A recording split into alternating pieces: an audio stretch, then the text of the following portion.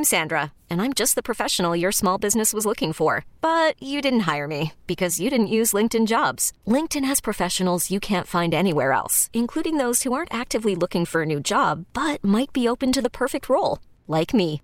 In a given month, over 70% of LinkedIn users don't visit other leading job sites. So if you're not looking on LinkedIn, you'll miss out on great candidates like Sandra. Start hiring professionals like a professional. Post your free job on linkedin.com/recommend today. This episode is brought to you by Progressive Insurance. Whether you love true crime or comedy, celebrity interviews or news, you call the shots on what's in your podcast queue. And guess what?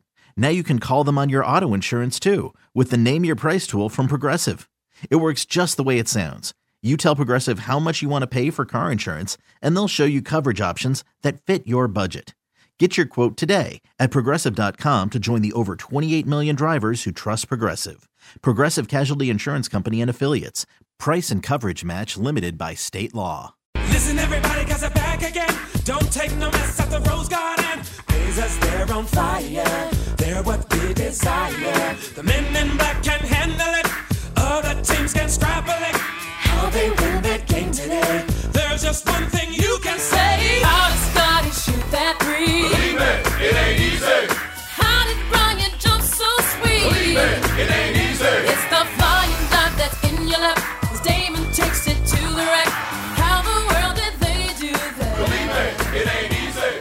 Drive your hoopty to the game. See the fans that go insane. Well, Kevin, I wish we were doing this under a little bit happier circumstances, but I figured you would be a good person to bring on to talk about Bill Schonely, which obviously that's kind of the biggest news in the Blazer world right now is his passing over the weekend at 93. So I appreciate you coming on and doing that with me. Sure. So I guess going back to, do you remember the first time you ever met him or, encountered him? I'm assuming it was probably like when you were with the Sonics in the 80s and he was still with the Blazers. Was that kind of the first time you? Yeah, we had a number of interchanges at that point, but I go back to 1979. I just graduated from Butler University in Indianapolis, and I was doing what they called the pre and post game show, which essentially was like a little 10-minute introduction to the game on the flagship station at WIBC in Indianapolis. And, I was just starting off, and it was kind of a part-time gig for me because I was like an overnight disc jockey at WIBC at the time. But I followed professional basketball since, I was 10, 11 years old when the Indiana Pacers came to town in 1967 at the old Coliseum in Indianapolis. And, I was really captivated by the game, loved the game, grew up in Indianapolis, Indiana, and knew all about the Portland Trailblazers and the Seattle Supersonics because we would get those.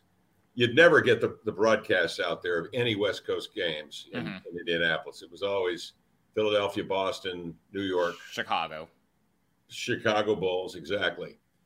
That was it. Maybe the Cincinnati Royals. Right.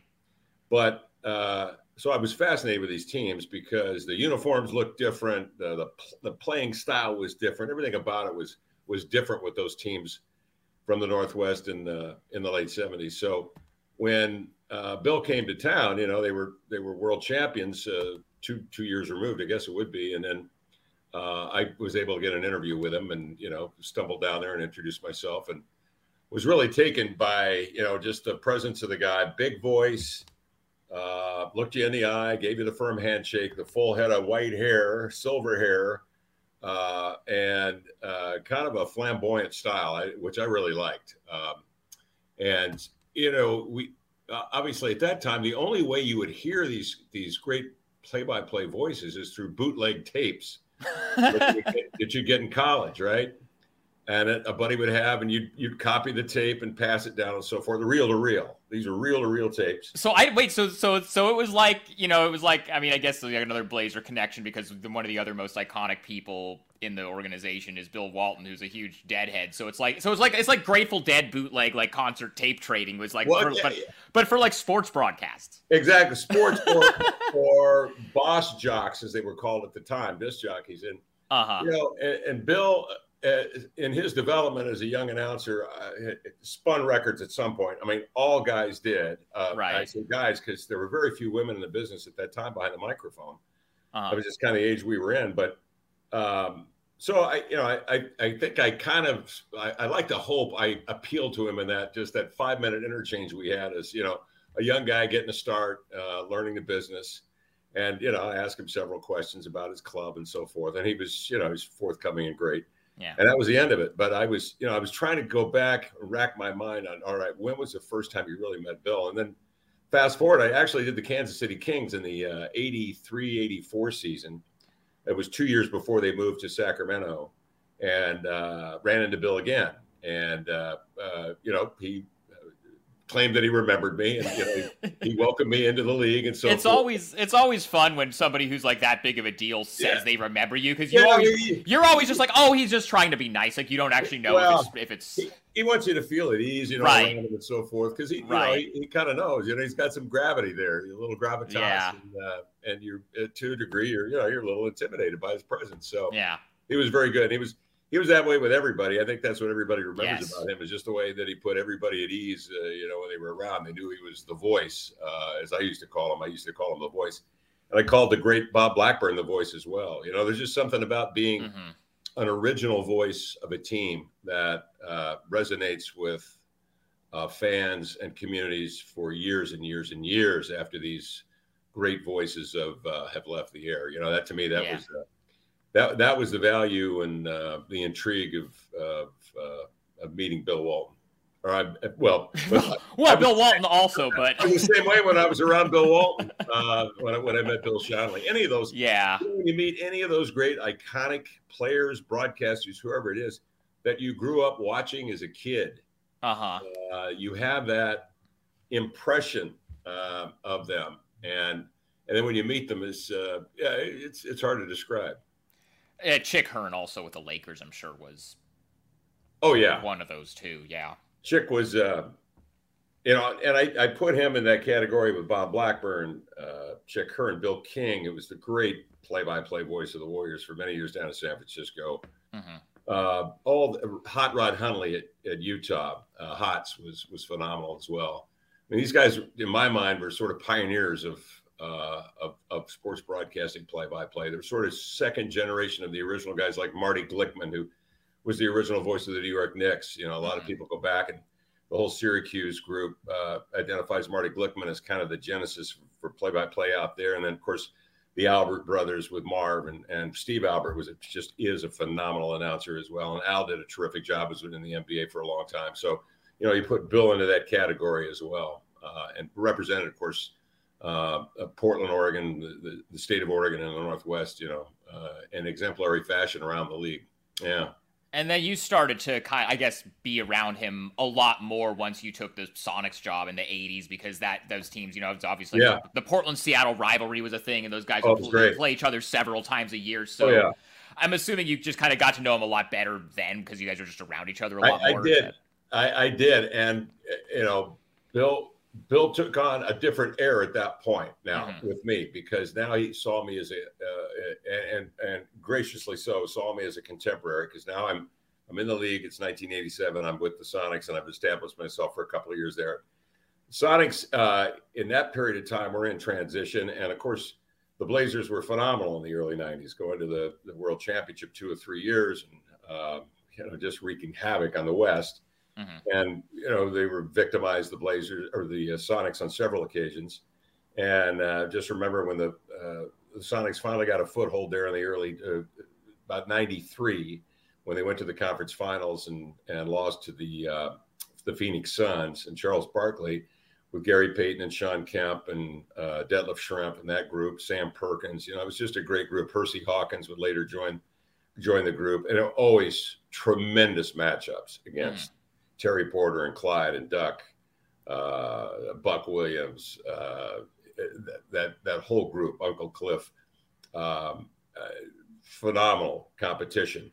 And Bill, of course, being the uber Blazer that he was, would kind of give me the cold shoulder a little bit on game days. This was Well, you're the enemy. You were the other guys.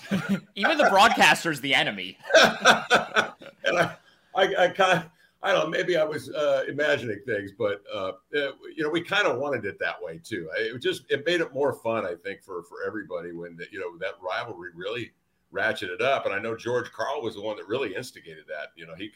He came in, and I remember him saying publicly he just didn't understand the kind of the affinity that the two cities had for one another. He wanted to get in there and stir things up. He wanted some vinegar. He wanted some salt, and so they re-energized. I think it was a brewery, and they had a cup that every year that the Blazers and the Sonics would vie for. So it's a local brewery. I can't recall offhand, but the I-5 rivalry, the point is it was stirred up once again, and it was very impassioned, and everybody got involved, even Bill and me and Blackburn.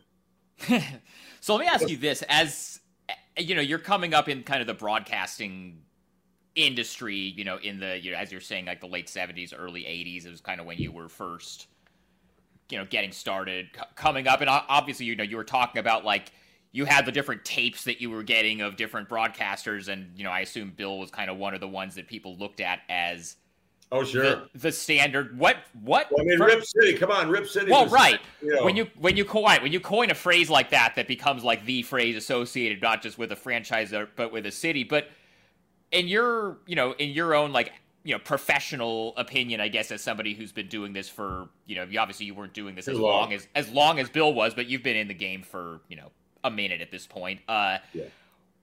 What, like, every Blazer fan and every person that has, like, has their own experiences with Bill and listening to Bill kind of has their own, like, things that they love about him. But in your opinion, as a fellow broadcaster and a very accomplished broadcaster yourself, what made him so great as a broadcaster? Like, even taking, like, the personal stuff out of it, like, just as a broadcaster, like, why was he one of the best? Well, the voice was commanding, and for starters, I mean, the voice cuts through all the din of the crowd and the over-amped speaker system and everything that's going on in the gym. I mean, you can hear that voice cut right through it. For starters, his enunciation, he was crisp, and he kept it simple. Not a lot of analytics, not a lot of numbers. A description of what he was seeing in clear, clean, precise terms. What he was feeling at the time, you could tell it, you can hear it in the voice. Thing about really good radio guys, and I consider myself a radio guy that's doing TV, is that you can hear the tone of the voice and tell where your team is at, how they're playing that night. I mean, within about 10 or 15 seconds, a really good guy, without hearing the score, anything in particular that would tip you off, you can hear the tone of his voice and you can tell, it's not a good night for these guys. Bill's not feeling it tonight, or they're running away with this thing, and he's just having a grand old time. He wouldn't be he wouldn't be anywhere else at this point. The really good ones, the ones that I've told you about, Bob Blackburn in Seattle and Bill King and Chick Hearn in Los Angeles did a phenomenal job. Oh my God, Chick was one of the best at that, listening to that tone of voice, and you could tell what was going on.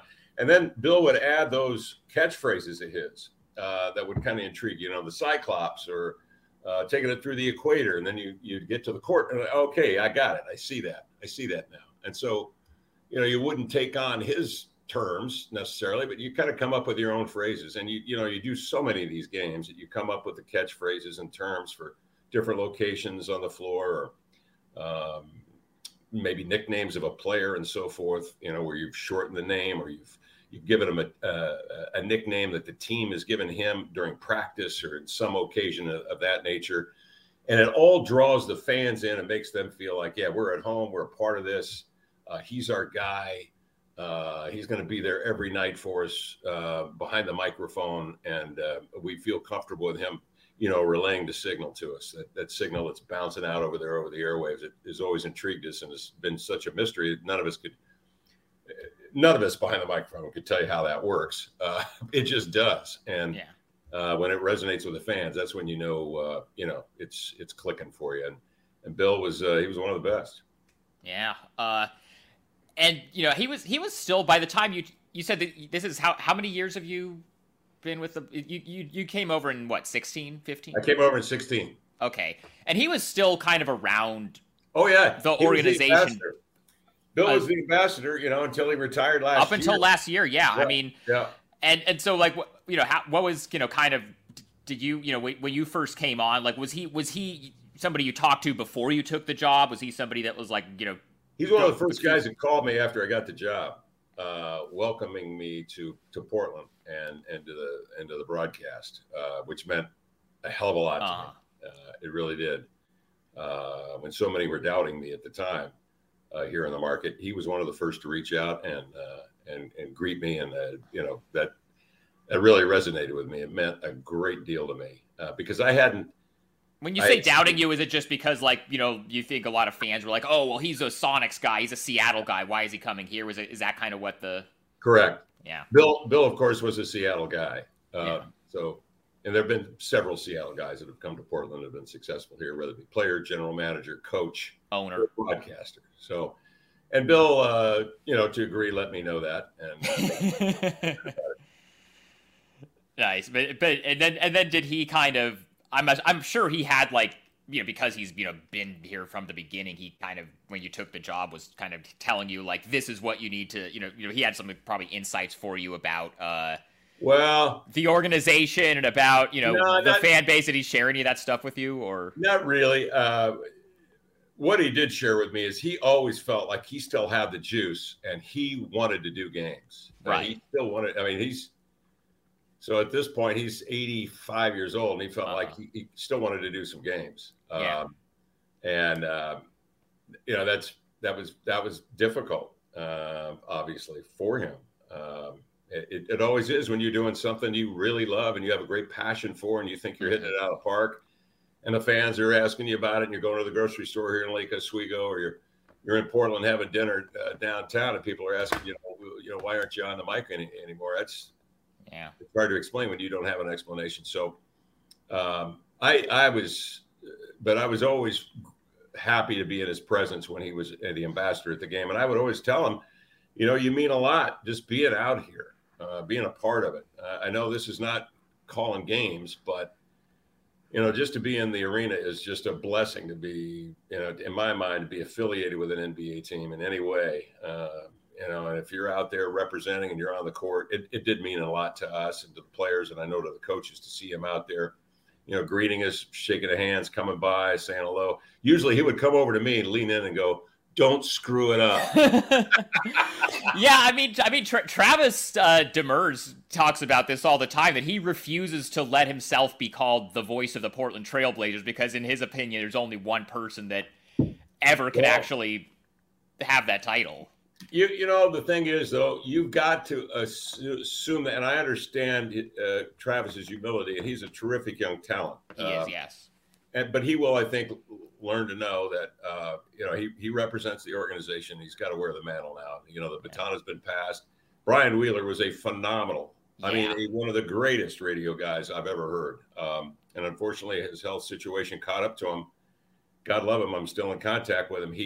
How's he doing? I haven't talked to him. Well, he's been in and out of the hospital, unfortunately, and had a spell at home for about 10 days, and now he's back in the hospital. So he's trying to get himself situated and get the weight under control and the other health issues that he has. But he's in great spirits. Every time I talk to him, he's upbeat, he's positive, he's laughing, telling me a story. Yeah. I should reach out to him. I haven't talked to him in a year absolutely. He watches all the broadcasts. He's nails on the team, and he knows what's going on and the inside and so forth. And he was around for better than 2 decades following Bill Schonely, which had to be extraordinarily tough to follow that act. Well, he was more because Bill's last year as the full-time broadcaster was what, 92, 93? 90, I thought. Okay, it was like, and see, so I was born in 89, so my Wheels was much more my childhood memories of growing up here and watching games on TV, listening to games on the radio. Wheels was much more my era than Sean Lee. And we were talking about what makes these guys great, and Wheels had those same attributes. Yes, big voice, tremendous command of the language, the articulation. He, in a short phrase, could give you a real indication as to where the team's at, how they're playing, without giving the score again. He falls into that category as well. Hear the tone of his voice. Wheels is up. Wheels is down. Wheels is sideways with the team. So you knew. So Portland's been blessed with some terrific announcers over the years that have rolled in here. You know, when you consider the analyst, Steve Jones just did a remarkable job for all those years. Yeah. Eddie Doucette, who was on TV when Sean decided to go back to radio, and Eddie did the TV side. Eddie Doucette he's an iconic voice as well out of Milwaukee, you know, who termed that big shot of Kareem's the skyhook when he was in Milwaukee. So even Lamar right now, I think, is one of the best. Oh, Lamar Hurt. Yeah. He's one of the best I've worked with. I work with a lot of analysts, and he's top 2 or 3 in my book, without question. Without question. You know, great command of basketball knowledge. Obviously, yes. Just in terms of X's and O's, the rules, the presentation is excellent. Hiring for your small business? If you're not looking for professionals on LinkedIn, you're looking in the wrong place. That's like looking for your car keys in a fish tank.